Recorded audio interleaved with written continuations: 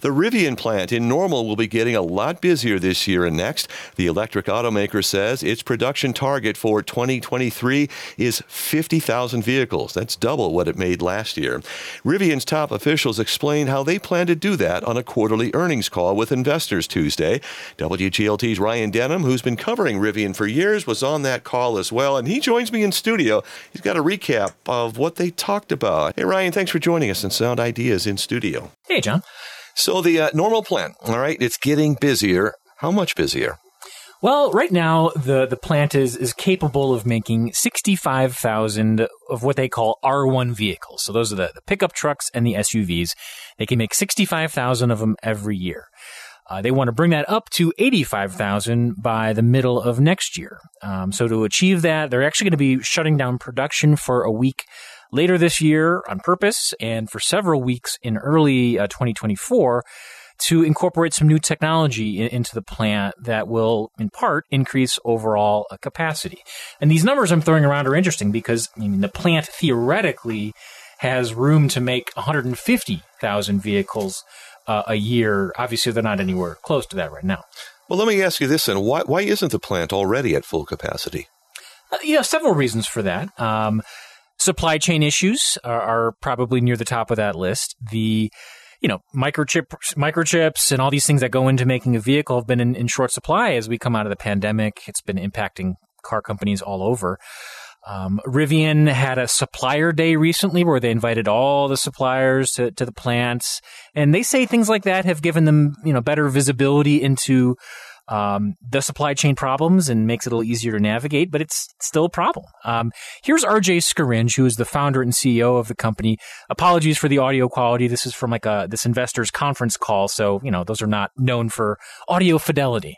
It is component supply, and that's on the R1 line today. If you think about the commercial vehicle line, we're still running a single shift there.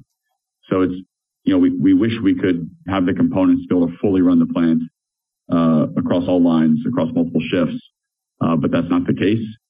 Another part of it is that it just takes time to learn how to build vehicles and to build them increasingly quickly or increasingly fast. I think hiring is another component. We're up to, I think, about 7,100 employees in Normal right now. In the fall of last year, Rivian added a second production line for those R1 vehicles. So that's also speeding things up. Okay, you were on this investors call yesterday. What was the biggest takeaway for you that maybe Rivian and their leaders were trying to send?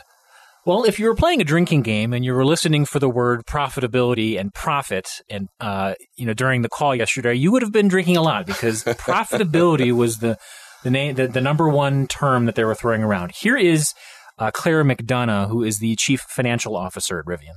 Our objective continues to be driving towards profitability and our prudent deployment of capital.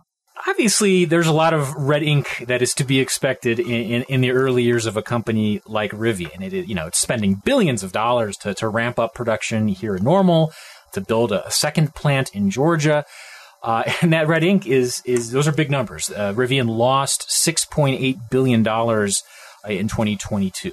Right, but at some point you have to become profitable, right? What's the plan? So the Normal plant is part of that plan.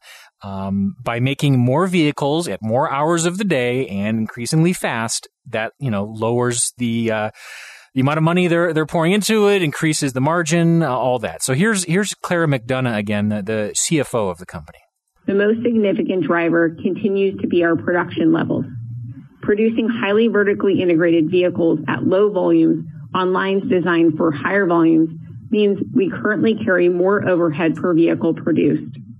This impact has and will continue to be magnified during the ramp of our second shift of production as we introduce new technologies. Okay, so producing more vehicles is part of it, but cost controls and cost cutting is another part of it. Last month, there are reports that Rivian was going to be cutting 6% of its workforce. Company-wide, there's a kind of a cost-cutting and efficiency program underway. All of this, obviously raises the question of, okay, so when would Rivian turn a profit? And I think it's, you want to look here to the experience at Tesla. So it took the company Tesla, which is, I think, widely perceived to be the pioneer in EVs, took that company 18 years to turn a full year of profit. And I certainly don't want to come off as an apologist for Rivian, But I think it's important to note that it's not the only company that in town that has some red ink. State Farm. Just this week, we're reporting that they posted an operating loss for their property and casualty companies last year, an operating loss of $8.3 billion. So obviously a different situation there. State Farm is privately held. Rivian is publicly traded. But big companies do lose money. Why do you think it matters whether or not a giant company makes a profit, loses money, or whatever? Well, Rivian has, as I said, 7,100 employees in Normal right now. That's the second largest employer in town. Just a kind of an interesting anecdote on that. They're actually planning to add more parking on the south end of the plant to accommodate all those employees, cut down on how long it takes them to shuttle into the plant, that kind of thing. Just kind of funny to think about how much parking there's already there and they have to add more.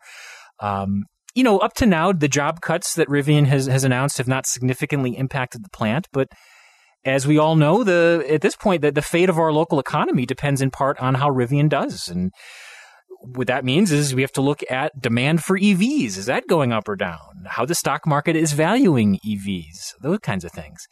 I still think this community is still coming to terms with the idea of one of its biggest employers being a publicly traded company that has to face this sort of, are you going to make a profit scrutiny every quarter when these investor calls come around. That's WGLT Digital Content Director Ryan Denham, who's been covering Rivian for many years now. Ryan, thanks for the update. Thanks, John.